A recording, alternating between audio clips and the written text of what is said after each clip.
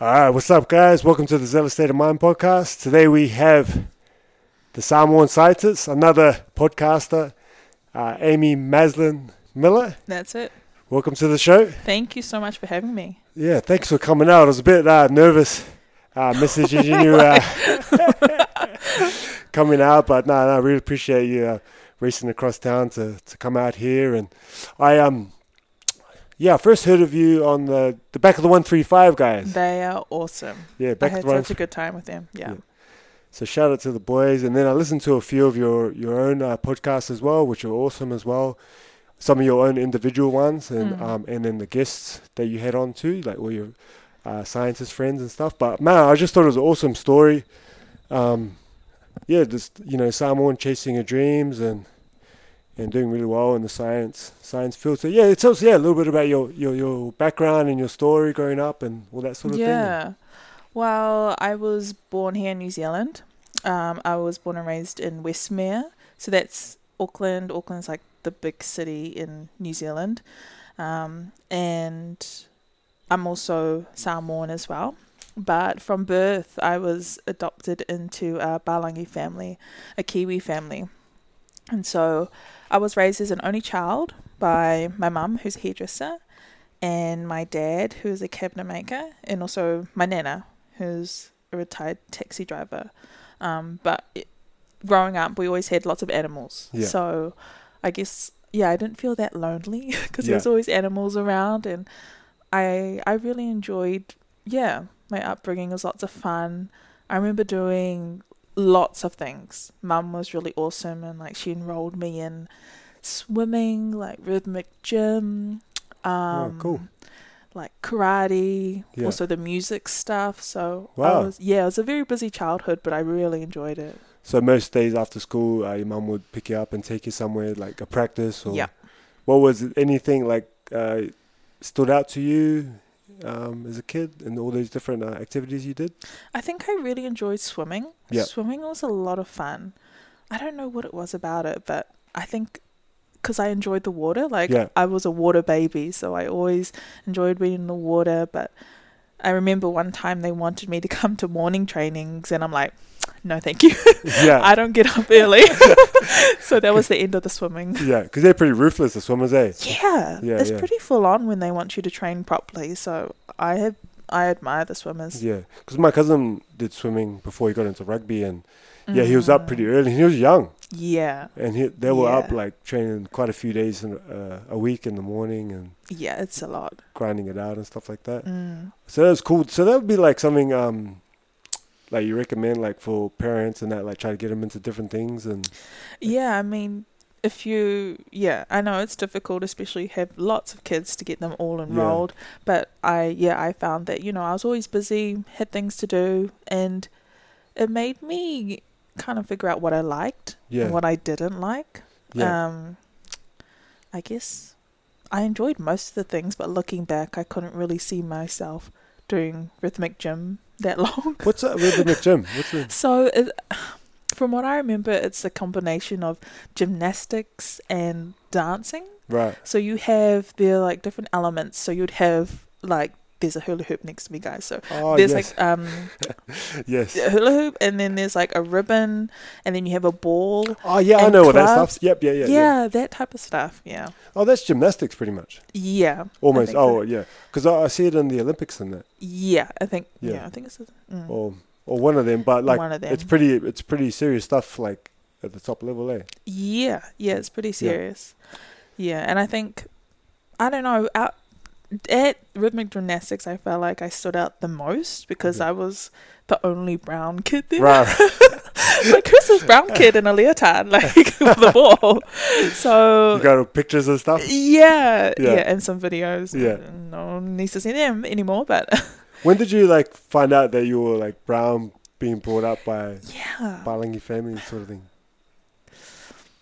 I think ever since I can like recollect or understand words, because mum has always been straight up with me. I mean, it's pretty obvious, she's white and I'm brown, so she said to me, you're adopted, you're Samoan, this is your family, but I'm your mum. Well, Yeah. yeah. So it's all I've known growing up. Yeah. How do you think it would have went if she kept it a secret and you found out on your own type of thing? I don't know. Do you think it was good that she was just real open about it all? I think so, but kids are smart, eh? I would have found out one way or another. Yeah. And then you grew up, so like mostly being the brown face in most of the circles you went in. How was that? Like, it's funny because I didn't see myself as brown. Yeah. I just knew myself as Amy. Right. Amy's just going to do swimming, or Amy's just going to play the flute, or Amy's just going to do her karate. I didn't have any recollection of it. Yeah. And particularly right up into high school, I didn't really realize that I was judged for my color, or I was treated differently for the way I looked. Yeah. So it was really throughout university I realized that, I'm Samoan. Yeah. Unfortunately, this is what it means, but also it could mean some positive things as well. Yeah. And you catch up with your like Samoan family as well, and not as much as I'd like to. Yeah. But they're awesome. Yeah. I mean, sorry to dive into that. Yeah, no worries. Straight off the bat. What do you call it? Yeah, maybe once a year we'd see each other. Right. My brother's actually overseas, so I can't see him. Yeah. But my two sisters, they're here with their family, which is really nice. Yeah. And my dad's in Mangere as well. Yeah. How was that? Like, how did that go down? Like the first interaction or whatever? I can't. Or those early stages. I think, not everyone's going to be happy because they're giving their Samoan child to a white lady. I think particularly the elders, were not comfortable with it. But I think there was such a strong bond between my Samoan mum and my New Zealand mum because they were best friends. They worked together. Oh, man. And so my mum at the time, my Balangi mum, she couldn't have children. So she said to my Samoan mum, I can't have children. And I think, that relationship was so strong that my Samoan mum said, I'll have a child for you. And so that was me. Islanders do that, eh? So it was just like, oh, cool, yeah, here's a child. You switch like, furniture and all these different things. Yeah, take her. Take the kid, take my... But I remember my mum telling me, she said, I remember the day you were born, your Samoan mum said, now, can you please bring me up a pie? I'm quite hungry. So I was given to my mum, and then my Balangi mum gave my Samoan mum the pie. So it was like a kind of like a trade like that. But that's like really common in Samoan culture.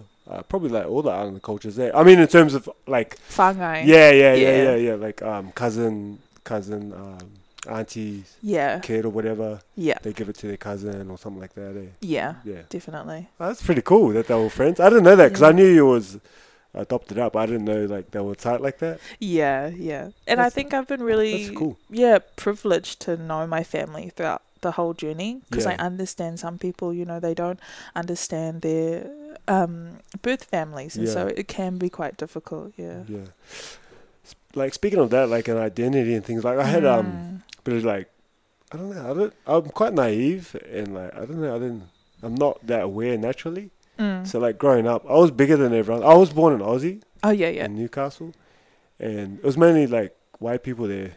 There's a few islanders in the school, but like I was there till I was 13. Then I moved to New Zealand, and then it was like really mixed. Oh wow! So it was just out of it. Like I sort of had an idea of what it would be like, from catching up with family at family events and things like that.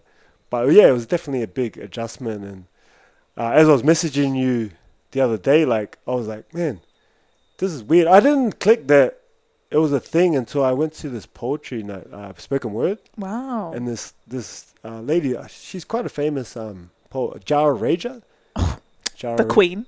You know her? Yeah. Oh, yo, there you go. Via Instagram, but in my mind, I feel like we're best friends, but yeah. Yeah. So she did a poem on half caste, being a half caste. And like, it really hit me. And I was like, oh, that's what it is.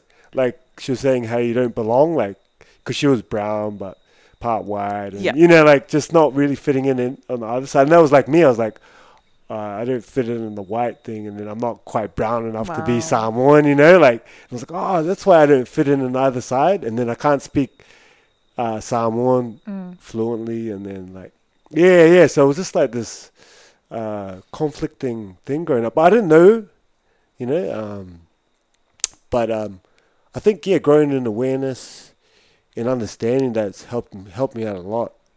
Yeah. Did you have like, you know, different things with identity and where you fit in and all that sort of stuff as well, or Yeah, or I no? think it's like I said, up to university, I knew that I was just Amy, and I wasn't aware that I was Samoan as well. Like I knew I was Samoan, but didn't know I was Samoan, New Zealand born Samoan, Yeah. which is different. Yeah. And so I think to university, when I got to university, I understood that there is quite a divide between students in terms of race. Yeah. And then I kind of learned the history of Pacifica and Indigenous people at the university, and I thought, okay, I'm actually part of this as well. So that's when I realized that, I'm Samoan, but I'm also a New Zealander. Yeah. Yeah. And to be proud of both cultures, both ethnicities, both ancestors, and to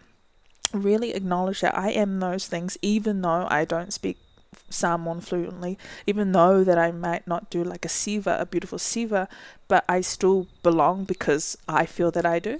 Right. And I think that was explored more through my science, because I felt that to understand more about myself, I could learn through science by researching Pacifica things. Yeah. I was just like ready to do anything Pacifica, and that so happened to be plants.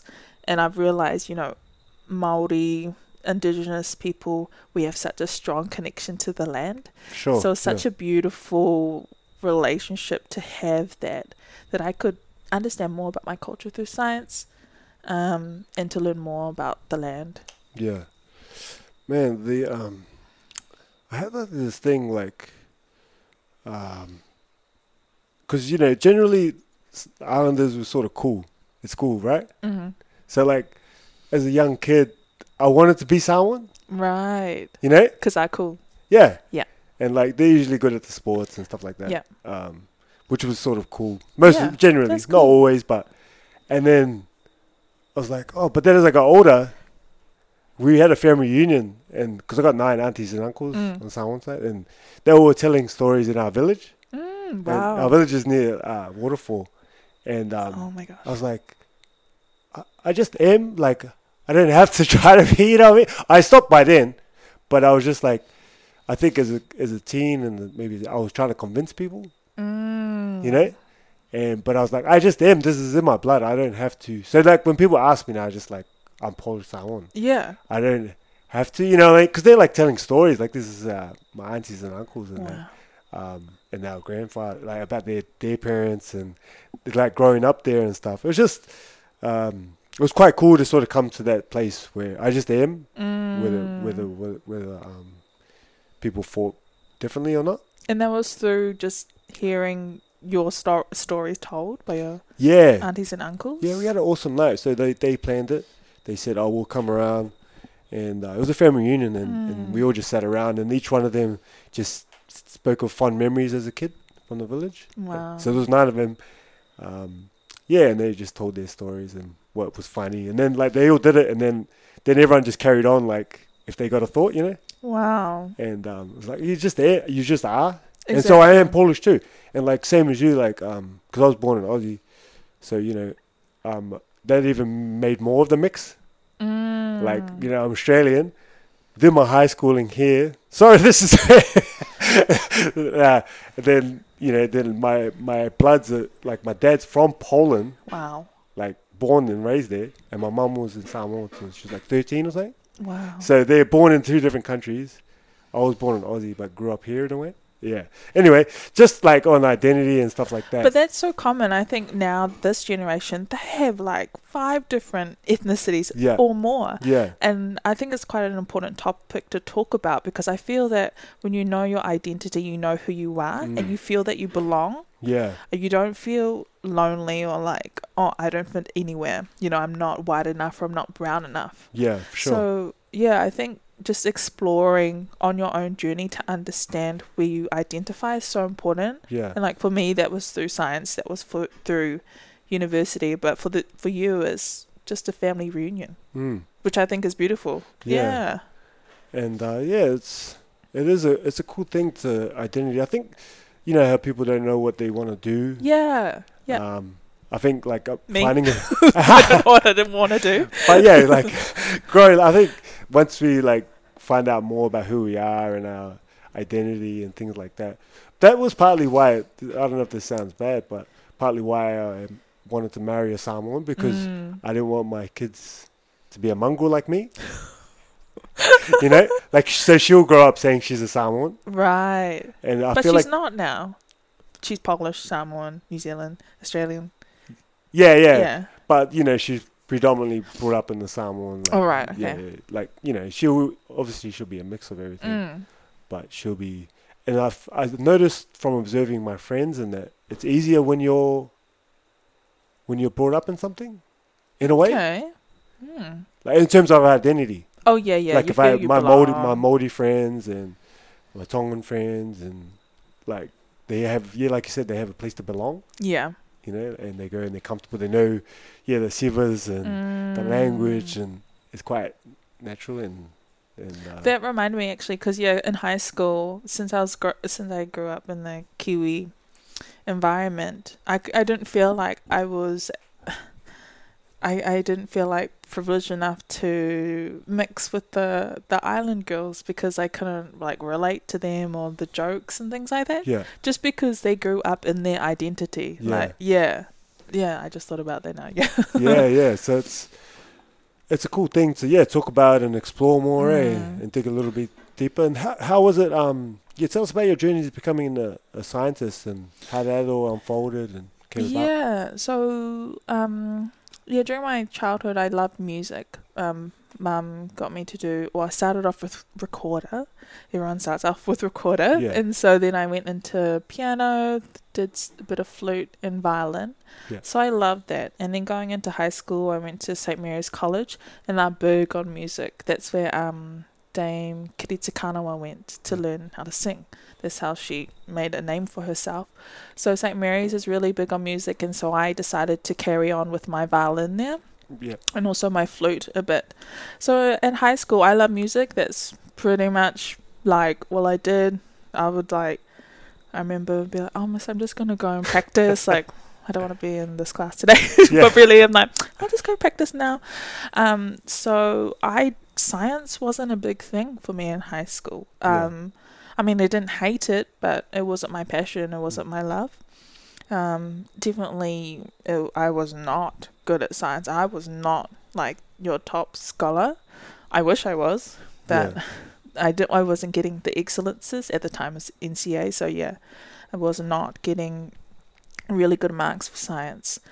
But in my last year of high school, so I went to year 13, and I realized that, I am really bad at science, because I got my, your exams back, and like, okay, I didn't pass a lot of my chemistry papers, and I achieved like majority of my other papers.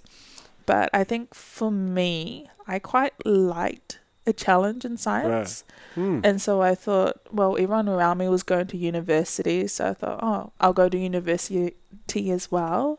And my friends were going into science, so I thought, I'll do science as well. And I like the challenge, so I enrolled myself in a Bachelor of Science at the University of Auckland, not really knowing what to expect. And so, I just kind of fell into it. Yeah. Wow. Yeah.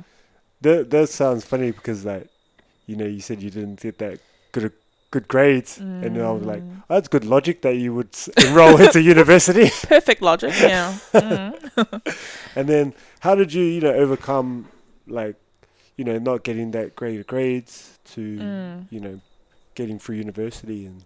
Yeah, well, definitely my mum is amazing. She's a really big supporter of me. She knew that I struggled in science, and she kind of said, what can I do to help you? What can we do to help you? Do I need to have a conversation with your teachers? And so it was just kind of a breakdown of what's happening. Why am I getting these grades? And so I applied myself more by asking questions, going to extra tutorials at high school during lunchtime. It's funny how that works, eh? Yeah. Yourself. I know, right? And so it helped a little bit. Not so much in high school, but I kind of got more of an understanding that, if I ask questions, that I'm going to do better. So that really helped a lot in university. So I had the confidence to ask questions, ask the lecturer questions, go to tutorials, which helped so much. There's a really strong Māori and Pacifica network called Tuakana at the University of Auckland. That's just one of them. There are a lot more.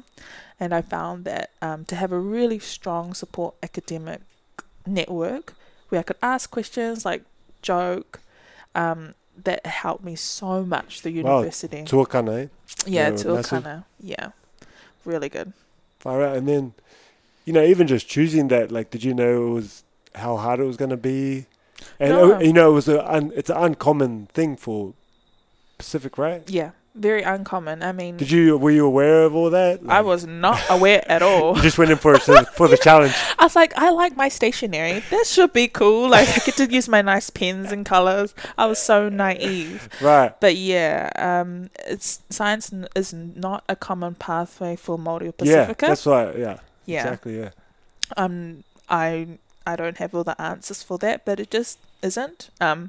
Maybe because it's not very relatable in high school. Can't relate to those things, and it's not that interesting. And I didn't realize the work ethic as well. It's a big step up from high school. Yeah.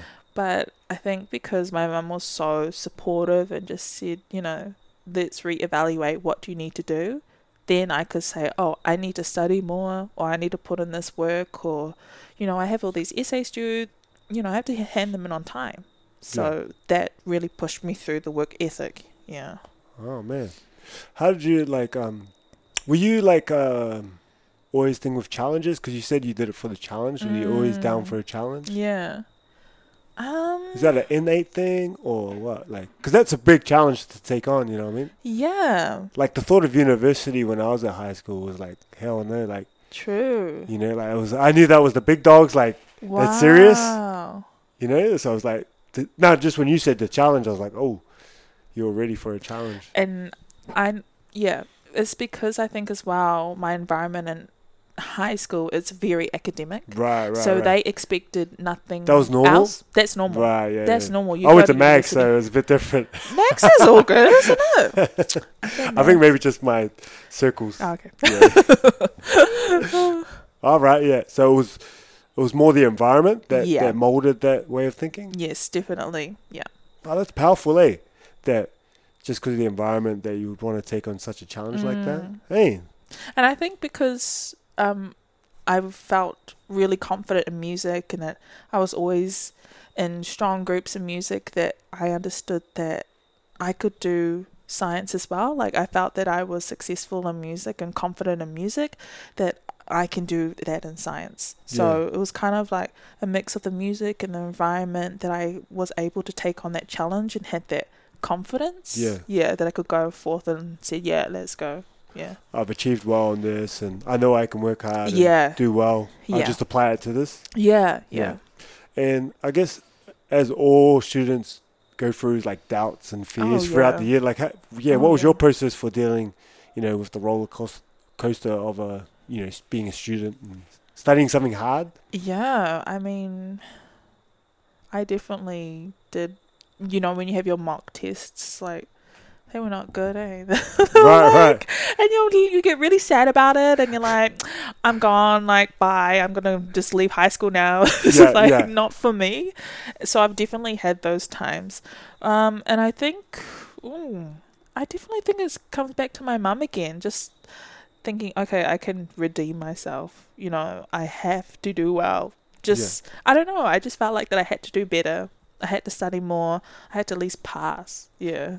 So the support, and I'm just trying to think for other, what are some of the common themes here? Support, Support. You said your mum was massive. Very strong. And the environment, Yeah. That the expectation was high. Yeah. Yeah. So in the environment, my friends, they had very high expectations as well. Right. So they were very academic. The people around me, they were like scholars. So you were like, oh, I better step my game up. Yeah. In some sort of subconscious way, Yeah. That I haven't realized until just now that we're talking about it. Yeah. No, I was just asking, like, overcoming doubts and fears, because that's what, everyone's going to go through. I just, I thought that'd be a good, thing to... Definitely, yeah. Because even, whether you went to university or high school, we all went through it, like, studying something, like... Exactly, yeah. Yeah. I think when I studied fitness, it wasn't that big, but I think I was just more mature that got me through it. How old were you? I think I was like 21 or something like that. Yeah. Yeah. I think in high school I just didn't know that it was serious. Yeah, that's the thing as well. I felt when you walk away and you look back, you're like, you didn't know anything. You were like so sheltered. You just went to school and then went home. Yeah, that's what I mean. Yeah. Like, I see it now, like, but I was like, I was the same kid. Yeah. So I don't really get on them, like, because I was like, I was sort of in the same buzz. Yeah, yeah. Like, I do try to encourage them, but I don't, like, harp on because I was like, I was in the same boat. Yeah. So I don't want to put on something that I didn't do. But yeah, definitely looking back, I would have went harder in school, and even just for like the habit of it. Yeah. And just the mindset of like working hard and studying hard, and like I feel like it made it harder later. And like I didn't, like, it wasn't ingrained into me. Right. And then I studied nutrition, I think last year or something. Wow. And no, it wasn't like it was like a precision nutrition. It's not a full-on thing. I'm doing it now. Right, yeah. Yeah, it's not a full-on, like, degree thing. It's an online course. Yeah. Yes. So, but, like, I really enjoyed it. Just being an adult. Yeah, and, like, I would read, I read and, like, listen to podcasts on nutrition just because I enjoy it now. But as a kid, it's just like, this is boring, So I think maturity was a big part. Can be a big part as well. Like, being ready and wanting it. That's it. Yeah. Because, like, I wanted to do it. Yes. Yeah. Wanting to do it. And then also understanding who you are, where you want to go, and why you want to do it. Yeah. Because it's so important. It's a big driver, eh? Yeah. Such a big driver. What do you think about Pacific and, parents pressuring all their kids to study stuff that they don't want to study? It's just so they can get the job that they want them to get, and it's so massive, eh? It's massive. It's toxic, eh? Yeah. But it's your parents, so it's so hard, right? Yeah.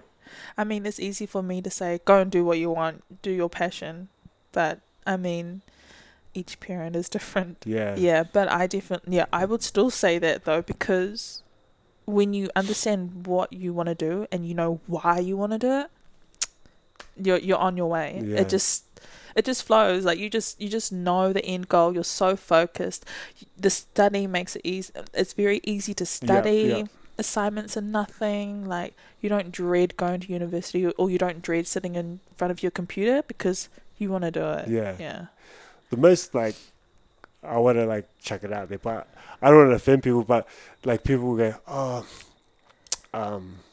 like, they want to go back and study and do, like, I did this degree, I want to do this and that. And I'm like, it's cool, but, like, apply what like, as well. Yeah. What do you think about that? Is that a bit harsh or what? No, but I think it depends on each person as well, right? Because they mostly had those parents that said, go and be a doctor, but they didn't want to do it. Yeah. So they go try something else. Yeah.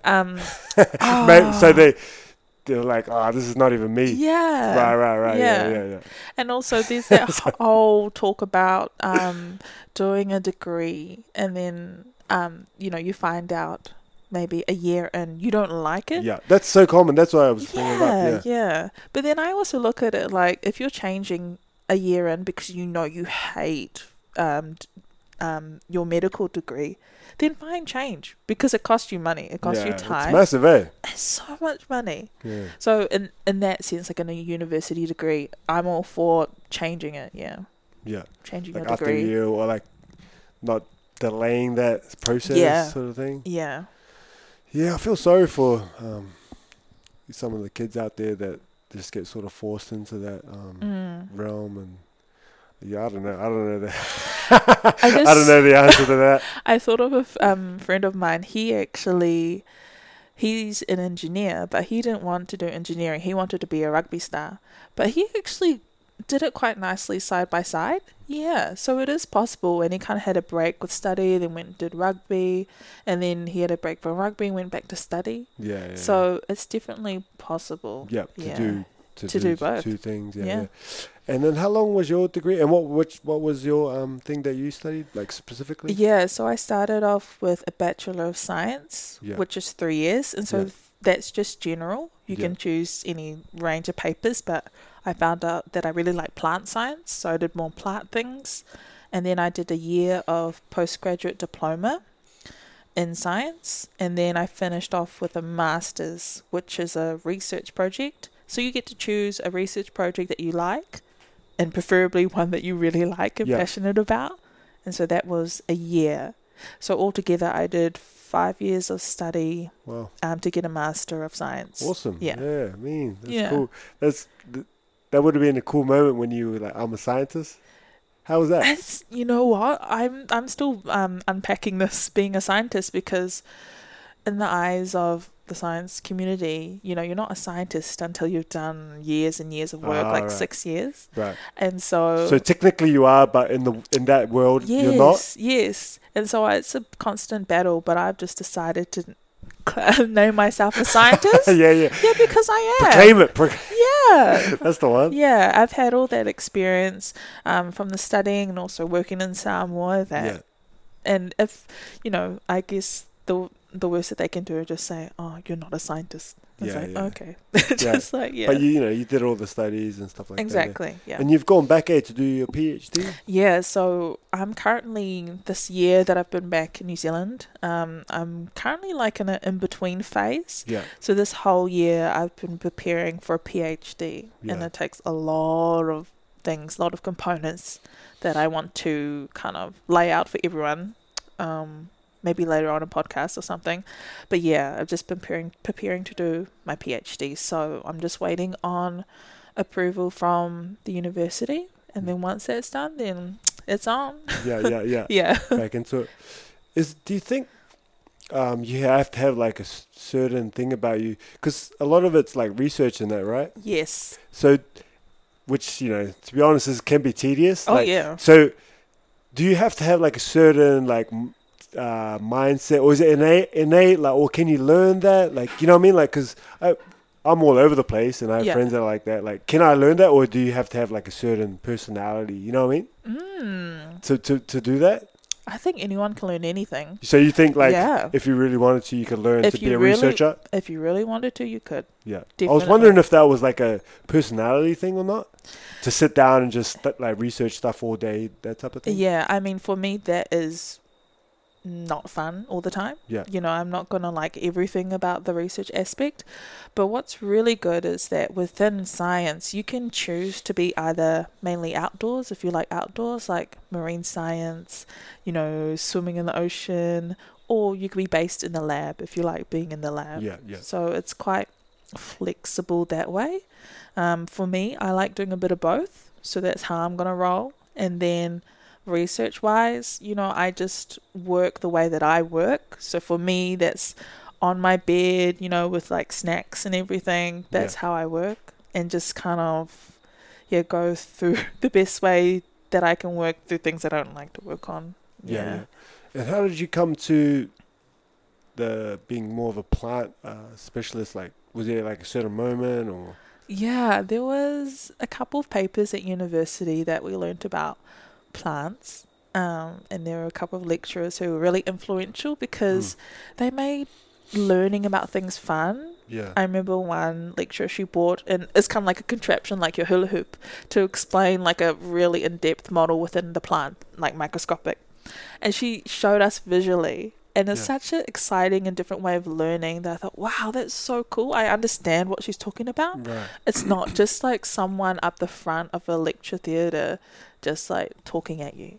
So for me, that what got me really interested in plants is the way that it was taught, and then I could understand it. Yeah. Yeah. So that a couple of the teachers were really Definitely. influential. And Definitely. Are you a vegan, is it? Yeah, so... I was like, we'll get in there,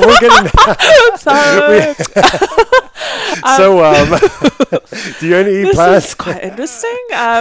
No, so when I went to Samoa, I actually started eating less meat because the meat wasn't as good here compared to here. Yeah. So I naturally just started eating more veggies. And then when I came back home, I got more aware of just animal products and like animal cruelty. So, and my mum has celiacs and is allergic to dairy, so she can't eat gluten like bread or dairy products. Yeah. So I'm naturally I'm not hard out vegan. I'm not gonna be like, what you eating? But I'm just more aware of the foods that I eat. Yeah, you're not in the supermarkets blocking the... No. I mean, they can live your life. That's good, but I'm not one. Yeah, I'm not one of those people. Nah, that's cool. I was interested to see how you got to choose that the plants. And you were in Samoa doing some research there recently, a couple of years? Yeah, so about a year ago, I was in Samoa. And so that's another reason why I was doing science and wanting to understand more about myself. So I thought it would be so good for me to learn more about my culture and to learn more about science by going to Samoa. So I lived and worked there for 2 years. I worked at the Scientific Research Organisation of Samoa, SROS. Yeah. And I did a lot of work on taro. Right. So they call it lenga, but it's taro leaf blight disease. So I did a lot of work on that, understanding how it infects taro corms, the taro that we eat. There was a recent, there was an outbreak a little while back, eh? Oh, the biggest one, biggest outbreak of taro leaf blight was in 1993. Yeah. So the taro leaf blight is it's kind of like a fungi, really small, transported by water, and it wiped out all of Samoa's taro crops. Yeah. So those original cultivars, those beautiful, yummy taro that our ancestors ate, no longer exist, unfortunately. Yeah. So they had to crossbreed new ones from Fiji and Niue. So there's none at all? None. Yeah. Wow. Oh, I mean, some of the people go out back, they're like, oh, I got the original one. But really, you're like, nah. Not really. Yeah, not really. I wish, but no. Yeah. It all got cleared out. Yeah. Man, that's sad. It was devastating because, we lived off taro. Yeah. And it's, and it was the main exporter for Samoa. So it was just, terrible. So now they're all mixes pretty much? Yeah, and the taro leaf blight is not an issue at all. It's, the plants aren't resistant. You can see them now when you guys go over. It's just a little kind of lesion, like yellow, kind of looks like sun damage. Yeah. But it's not killing the whole taro plant. Yeah. So they're good at the moment. Yeah. How was your time there? A couple of years. It was good fun. Yeah, it was an experience. I was told to keep an open mind when I went over there, and I did. Meaning, I think they were more meaning like work ethic. It's a bit slower compared to New Zealand. Yeah. But what I found is that the people that I worked with, they were amazing. Yeah. They were so cool to work with. They were really helpful, especially helping me with my Samoan. They speak sentences to me, and I know a lot of the foods now, which is good. And I really enjoyed the environment. Yeah. There's so much greenery there. Yeah. I've never seen it here in New Zealand. And I got to learn how to paddle on the Wakaama. Yeah. Oh my gosh, and the water is beautiful. Yeah. We would go paddling, I'd go down after work and it's paddling in the main harbour, and next minute we'll see a turtle come up. I was like, oh my god, it's so cool. Yeah. And then the sun setting, oh, this is so cool. I'm Moana. I was like, let's go. It was so cool. Yeah. Beyond the reef. Yeah. Yeah. It was awesome. Far out. So you made some cool friends, had some good experiences Yeah. and stuff. Who did you stay with there? I stayed with my family friends. All right. Yeah. Yeah. So it was good. Yeah. And then what was the days like? Were they pretty like hour-wise? Were they relaxed or what? Yeah, really relaxed. Yeah. I mean, it was 9 to 5. We had to be there 9 to 5. Yeah. Oh, sometimes I had to go early in the morning because of experiments. Yeah. But I mean, pretty chill 9 to 5. Yeah, pretty relaxed. Yeah. Did you search out the island and all that sort of stuff? Oh, you're pretty busy. Yeah, it's pretty big days, eh? Yeah, I didn't do much exploring Yeah. because I'd been to Samoa a couple times before. Right. So I'd done all the touristy things and I was happy with that. Live the normal life. Yeah. Yeah. That's cool when you get to do that, I reckon, eh? Yeah, it was. I definitely recommend it. And they love people coming back to the islands Yeah. because it's always the opposite. People will study overseas who are born in Samoa and then they'll go overseas and stay there.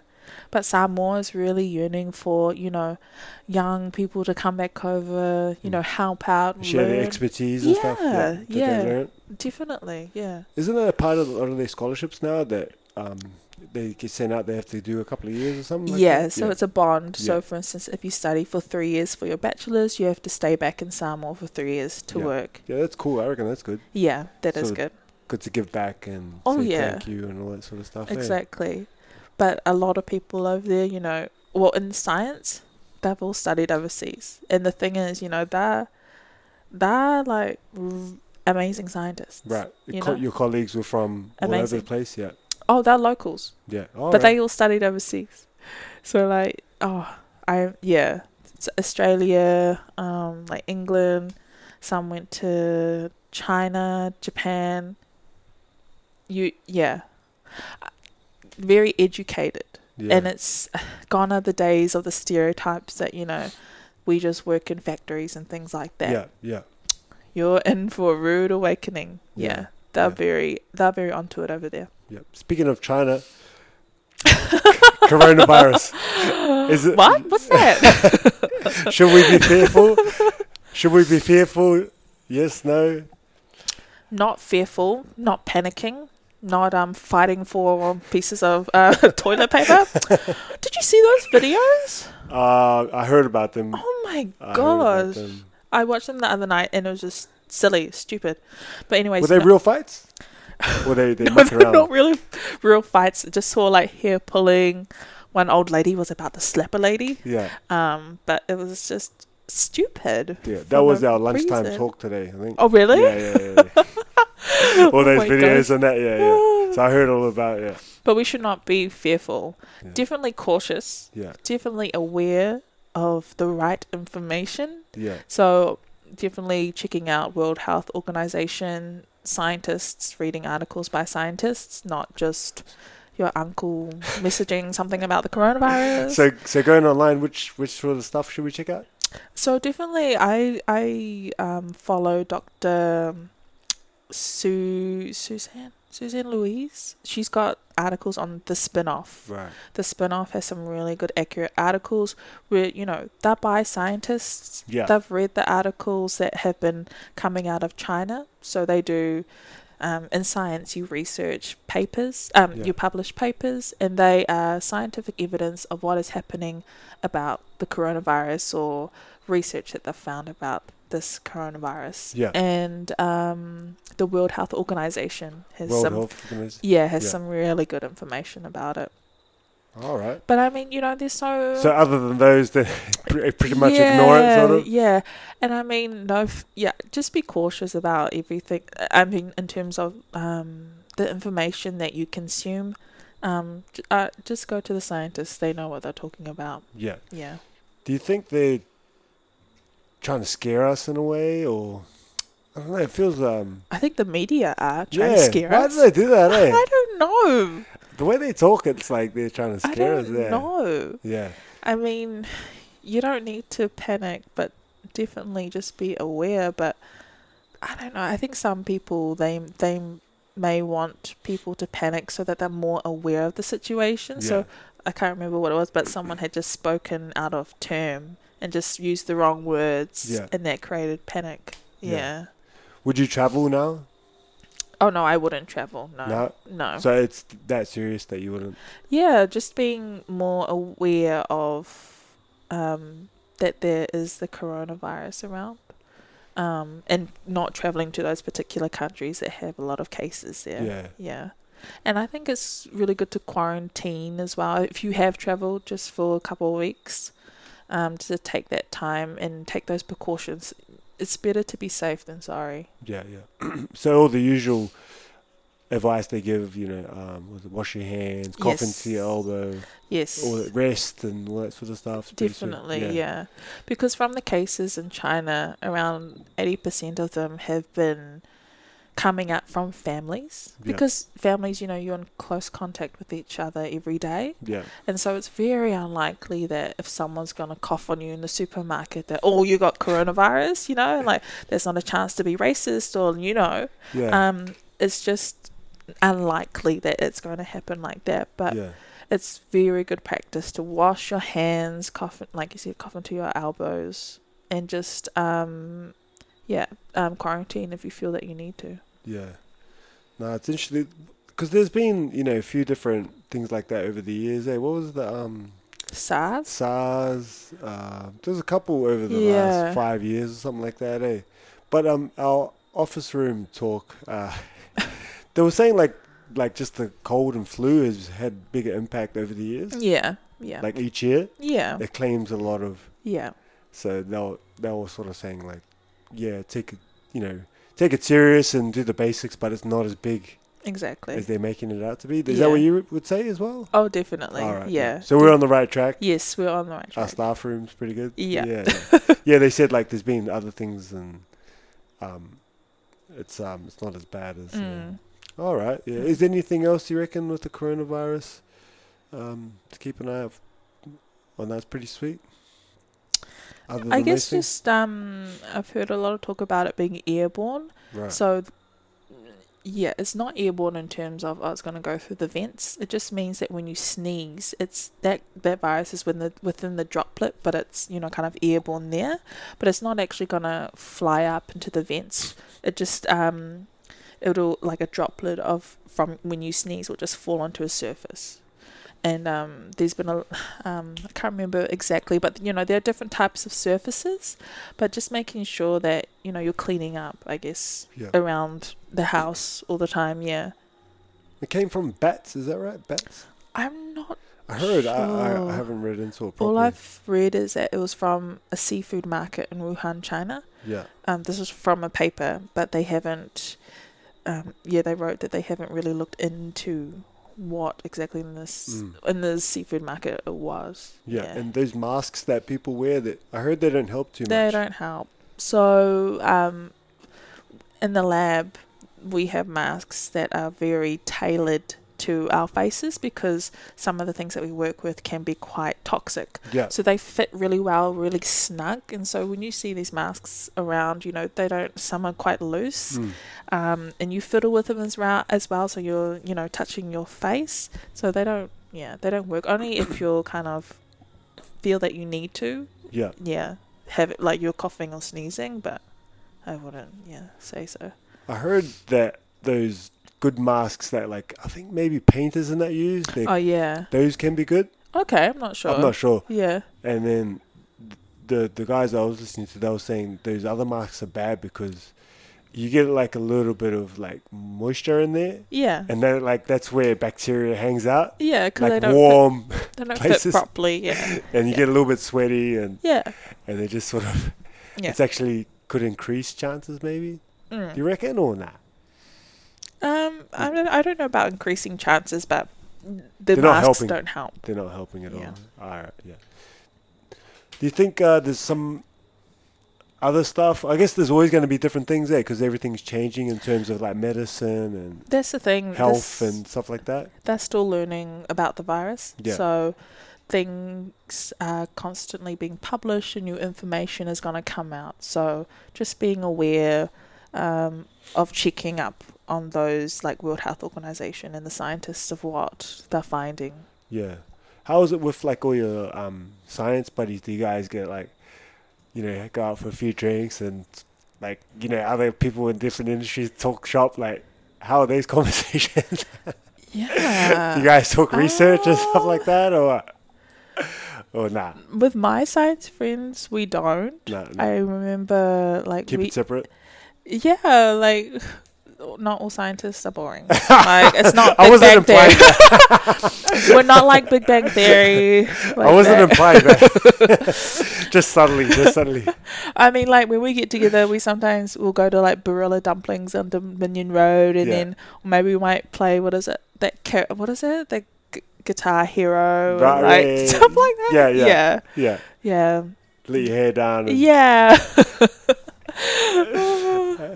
what do you like current like reading and things like that? Reading? Yeah, so I don't like to read. No. So reading's not my thing. So just the research papers that you sort of have to do? Yeah. That Things that I have to do, yeah. I think for me, because I really struggle to find a good book. Yeah. But once I got a good book, I'll, like, jump right in. But recently I haven't been reading anything. Yeah.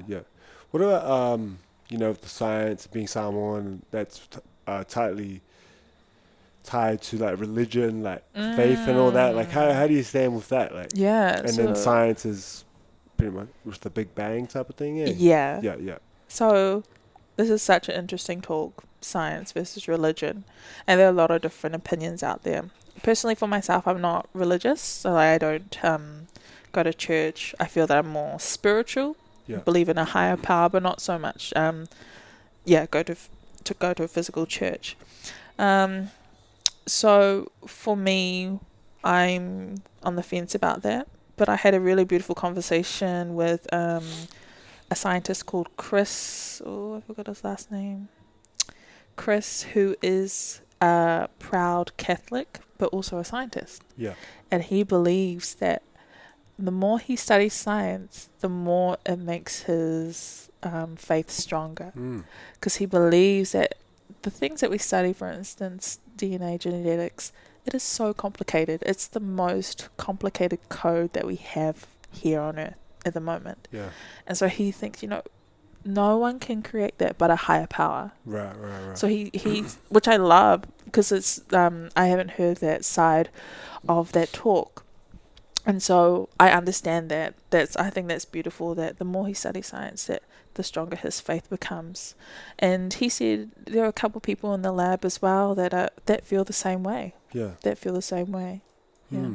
C.S. Lewis was similar to him. Was he? Yeah, I think he was an atheist. Oh. And then I think he set out to disprove Christianity, and then he ended up converting himself. Don't quote me on that, people. But that's what I hear. I think I heard. Yeah. Oh my gosh. Okay, interesting. Yeah. Yeah. What do you think? Like, sorry. Did you want to add to that? No. No. What did you think? Like, the science plays a big role in like training and things like that, and training like sport. Yeah, like strength and conditioning, because science is a big thing at the top. It's physics and things like that. And there's the anecdotal. So did they have that in like neurosciences? As in, like, say, I go to a gym, right? There's a guy who studied science, training, and so he trains. And then there's another guy on the side of the gym. He just goes hard, and he's an animal. But he doesn't have any, like, background behind him. He's like, I eat these foods and I get these gains, so I just keep doing that. Right. But there's other people that study it. I don't know, for me, like, being obsessed with, like, training and things like that, I sort of see a benefit to both, but sometimes it doesn't have to make sense. Yes. Yes. What do you think? Agree. What do you think? Because when you talk about it in terms of training, I immediately go to the mental well-being. Right. Because that's another element to it.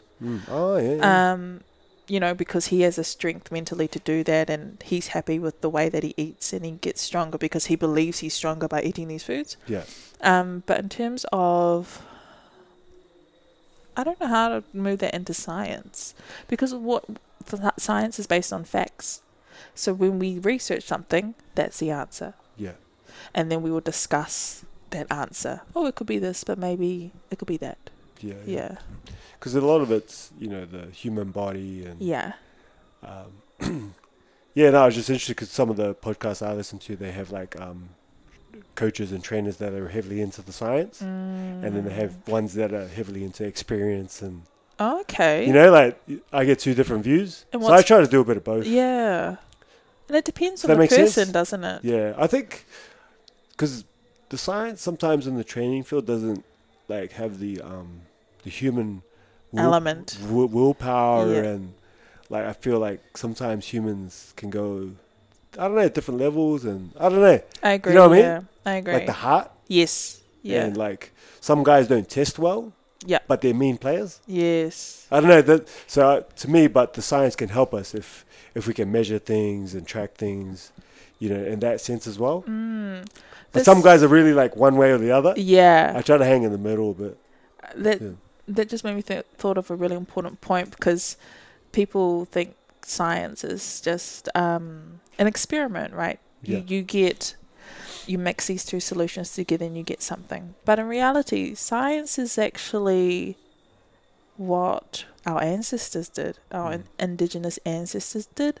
yeah. So that's navigating oceans, building boats as engineers, building fales, Samoan traditional houses. But also science is not just the hard science. I believe that is also the social science. So that is Talanoa, doing what we're doing now, talking about our experiences, talking about our experiences. So I was just kind of thinking, science is quite broad and also deep. Yeah. And that if we look at the science in the training realm, then I guess it kind of covers everything. But from what you're telling me, that in the training industry, sports industry, it's all just about numbers, right? At the moment, roughly. It depends on what you're into, but yeah, the high level, then it'd be performance, I guess. Yeah. Yeah, it would be more like that. Yeah. Yeah, the numbers. Yeah, interesting in terms of the different parts of science and how they, because some of the guys, they reference like studies in that. Yeah. But they were saying like some are reputable and some aren't, and some studies are only on like that group was a small group. Yes, yeah. And different things like that. So you got to be careful. Yes, and that's part of science. As scientists, you critique other people's research to make it better or to build upon it. Yeah. And Is it MedLab, MedLab? MedLab. Oh, I don't know. There's a page that a lot of trainers go to. Oh, okay. For like I don't know. Because they're heavily into it. Wow. They're training, like they quote all these papers and stuff. I'm not like that, but the top guys do. Are they like overseas? All overseas, yeah, all over. No, even some of the top guys in New Zealand, like probably the All Blacks ones, and that would know. Okay. The science. So is there much research around Pacifica? Bodies, physics, system? I haven't heard much. Yeah, because we are different. That'd be an awesome study. We are different. I actually haven't heard. Because that's good, yeah. For my PhD, I'm really interested at looking at the Samoan traditional diet.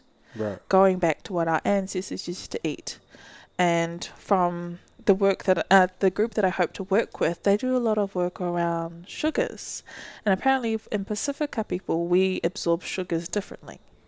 And, there's that whole debate around sugars about making you fat or causing diabetes. Yeah. And so if we understand more about how Māori, Samoan, Tongan bodies work, because it is slightly different, then we're better able to understand how we can combat those non-communicable diseases. Yeah, for sure.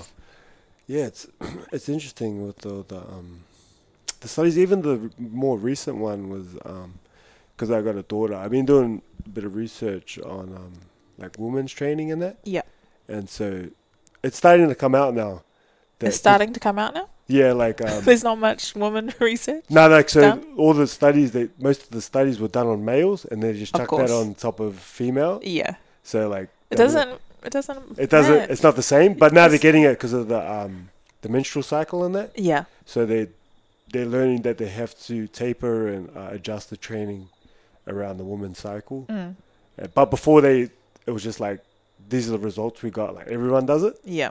So now they're figuring out that, okay, we have to tailor this for the females and then for the guys. Exactly. Almost individualize it, because all the ladies' cycle will be different. Yes. And like they might be having like a lull in their training, and they're like, what's going on? You're slacking off, but it's not like that time for them. Yes. Like, so now they're clicking on.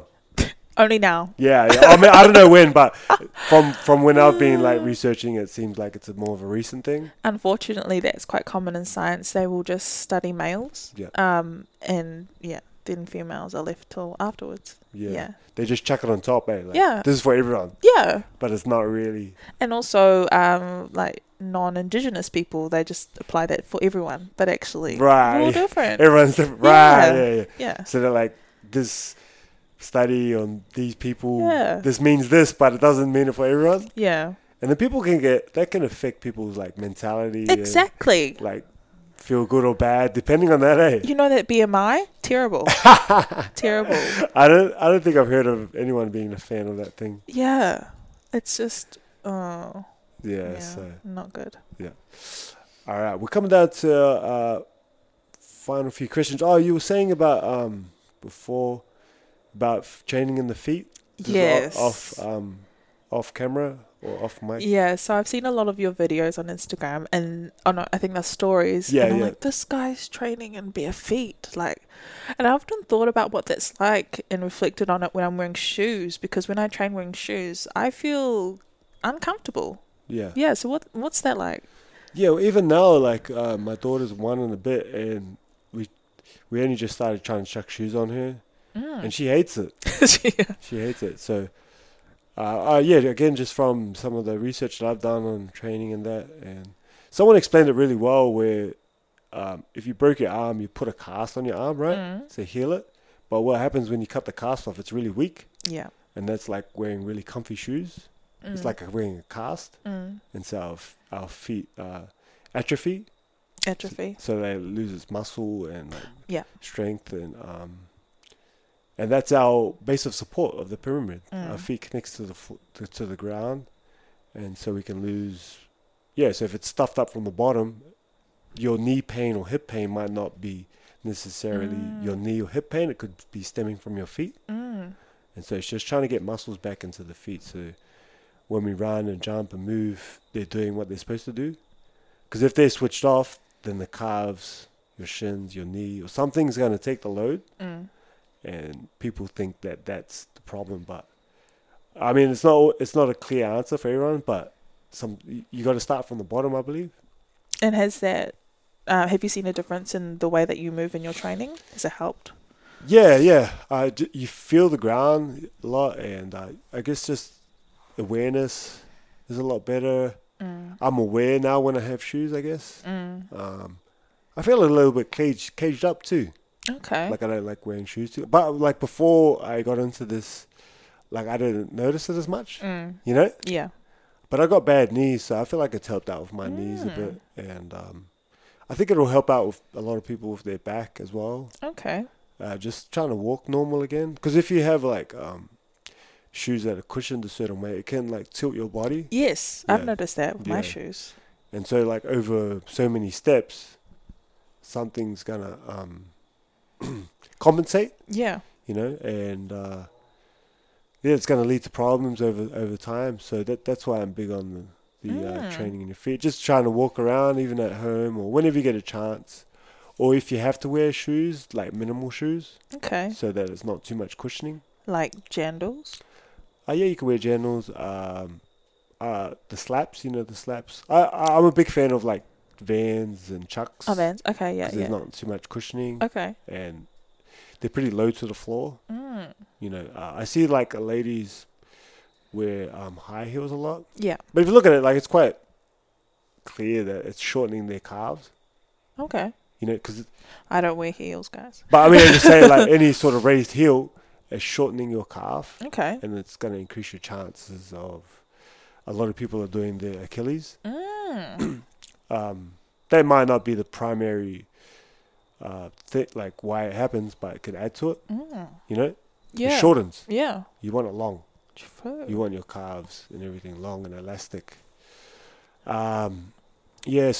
Just walk around bare feet. And then another thing that helped me, this was before I looked into it more, was I read a book, this guy called Kareem Abdul-Jabbar. He played in the NBA, I think 20 years.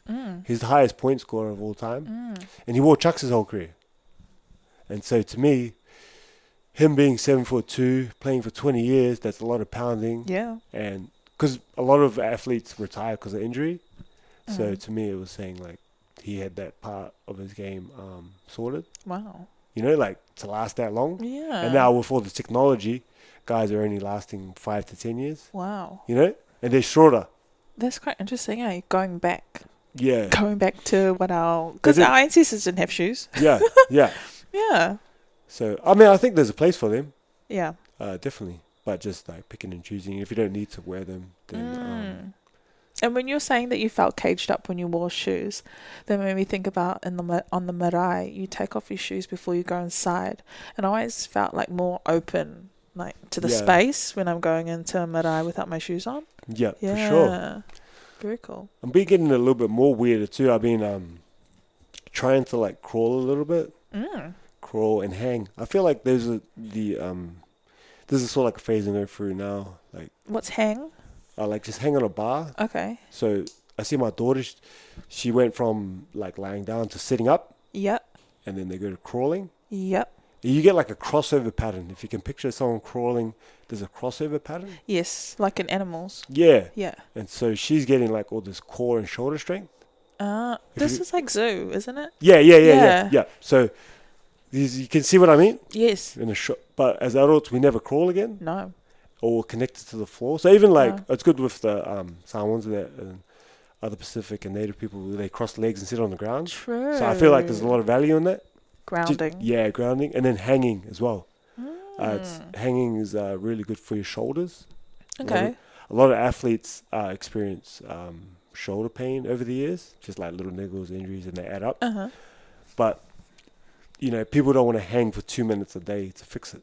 Right. Yeah. Compared to on a roller.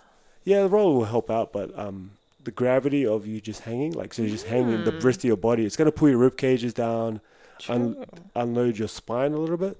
Okay. You can see that? Yeah. So your arms, and then everything just slowly, like, But it's so simple. yeah. But these are, I feel like, with the natural movement patterns, like climbing, hanging, Yes. crawling. Yes. So I try to incorporate that a lot into my warm-ups, walking.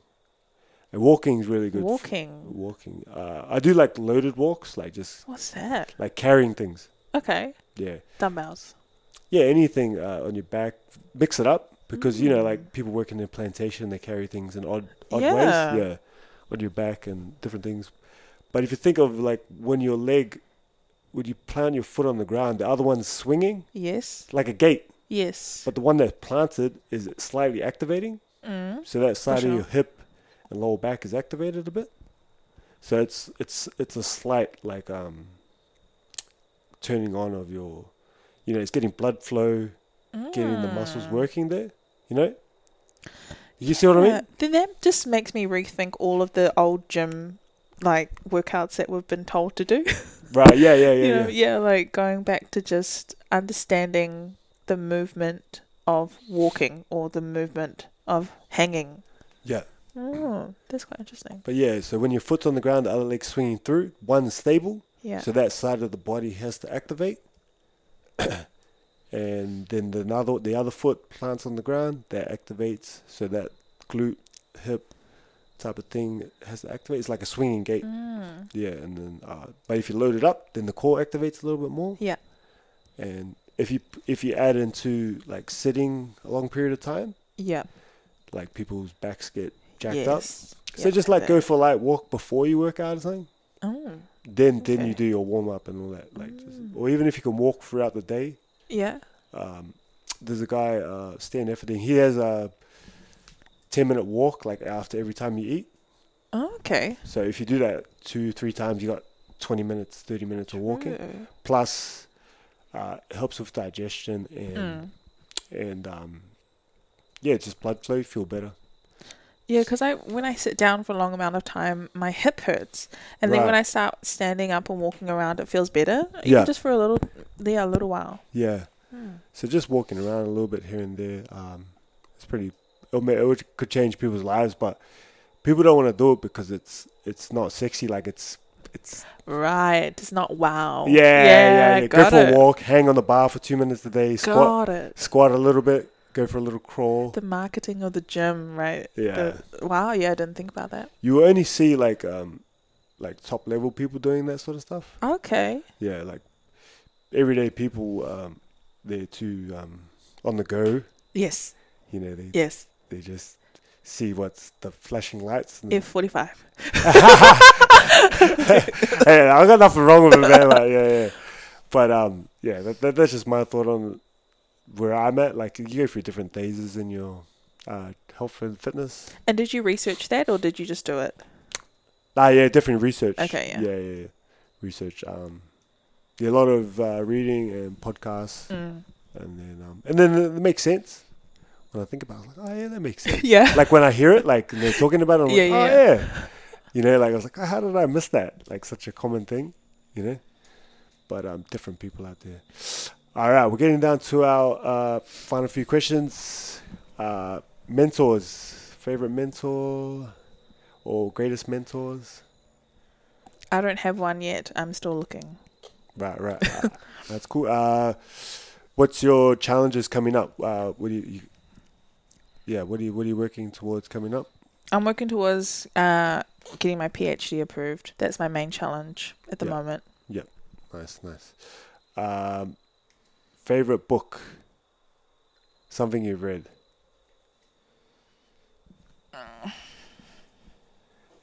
Favorite research paper? Oh my gosh. I'm gonna go pass. Pass. Favorite quote or saying? Where there is a will, there is a way. My mum says that a lot. So, no matter what's going on, what challenges you're facing, you're able to overcome them. Yeah, nice. And last question, just your definition of success. Happiness. When you are happy. When you've done... And it could success... I get quite annoyed with some of the jobs these days, the noble careers, being a doctor, engineer, lawyer. Yes, that's successful, but we don't all have to be those people. We can have our own successes ourselves, buying a house or going to the gym and knowing that you're happy in that success. Yeah. Oh, awesome. Anything that we missed that we should have covered, or? Yeah, I think currently my big passion is looking at traditional foods. Yeah. Looking at Samoan traditional foods. And so for me, it's really important to go back to the community, to talk with the community, to see where I can help and to understand what our ancestors used to eat so that we are able to go incorporate some of that lifestyle into today to help our people, to help our Pacifica people to become more healthy, more happy, and to live longer lives. Yeah, awesome.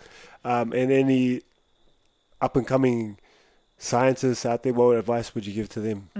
They're on the fence. They're thinking about, going to study and stuff. What would you say? Ask people questions. Ask scientists questions. Ask anything. And so the beauty about today is that we have Instagram, right? That's how we met, through Instagram. Just slide into their DMs and say, hey, I'm thinking about science. What's your advice? Or, hey, I really like the work that you do. Can I spend a day with you to see what you do? And to really make the most of the opportunity by asking scientists, maybe even spending a day with them and really picking their brains about how they became a scientist in their journey. Because trust me, I've talked to a lot of scientists and their journeys are different. Not all of us were scholars. Not all of us, had a straight path. More often than not, we've really come a roundabout way into science. Yeah. Awesome. And where can we find you, follow you online, see what you're up to? Yeah, just search Samoan Scientist. I'm on Instagram, Facebook. Got a couple of videos on YouTube. Also got a podcast as well called The Samoan Scientist. And what else am I on? Twitter. I'm on Twitter. Yo. That's a new thing for me. I quite Yeah. like Twitter. Yeah, Yeah. you like it? Yeah. Yeah. It's good. There's some clever people out there. Clever Yeah. stuff out there. All right, Amy. Thank you very much for coming out here and sharing your story and insights into the science world. Really appreciate it. It was an awesome conversation, and we'll keep it out for you. Check her out, guys. Instagram, all those different things. We'll try to check in a couple of those links after as well. Sounds good. For the coronavirus and that. But yeah, Yeah. we'll get you on again and see where you're at. But thank you once again. Thank you so much.